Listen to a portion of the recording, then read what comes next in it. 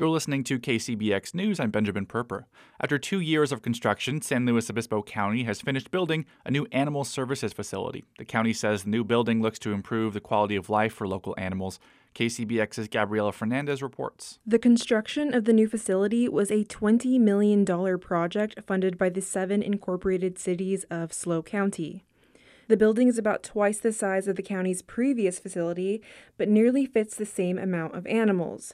50 dogs, 80 cats, and plus some exotic animals like reptiles and rodents.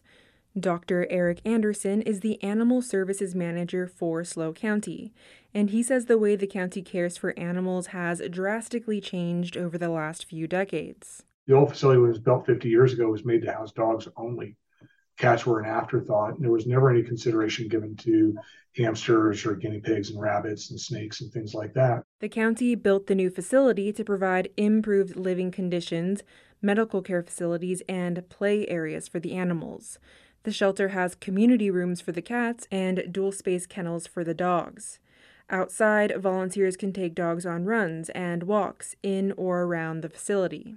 What this new facility has done is really make a substantial improvement to the quality of animal housing that we're providing. And so the level of care, the quality of housing, both in terms of both the physical health, the mental health of the animals. The county acquires the animals by responding to calls of strays, animal aggression, and investigations for animal abuse. And each year, the county cares for about 5,000 animals. Anderson says usually dogs stay for about 10 days, cats stay for 20 days, and occasionally the county will have animals stay for even longer.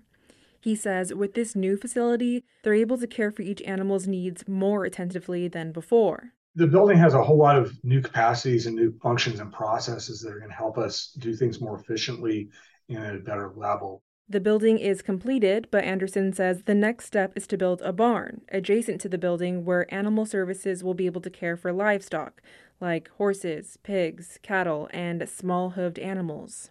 Tomorrow is the grand opening of the shelter where you can find dogs, cats, hamsters, and even a few chinchillas up for adoption.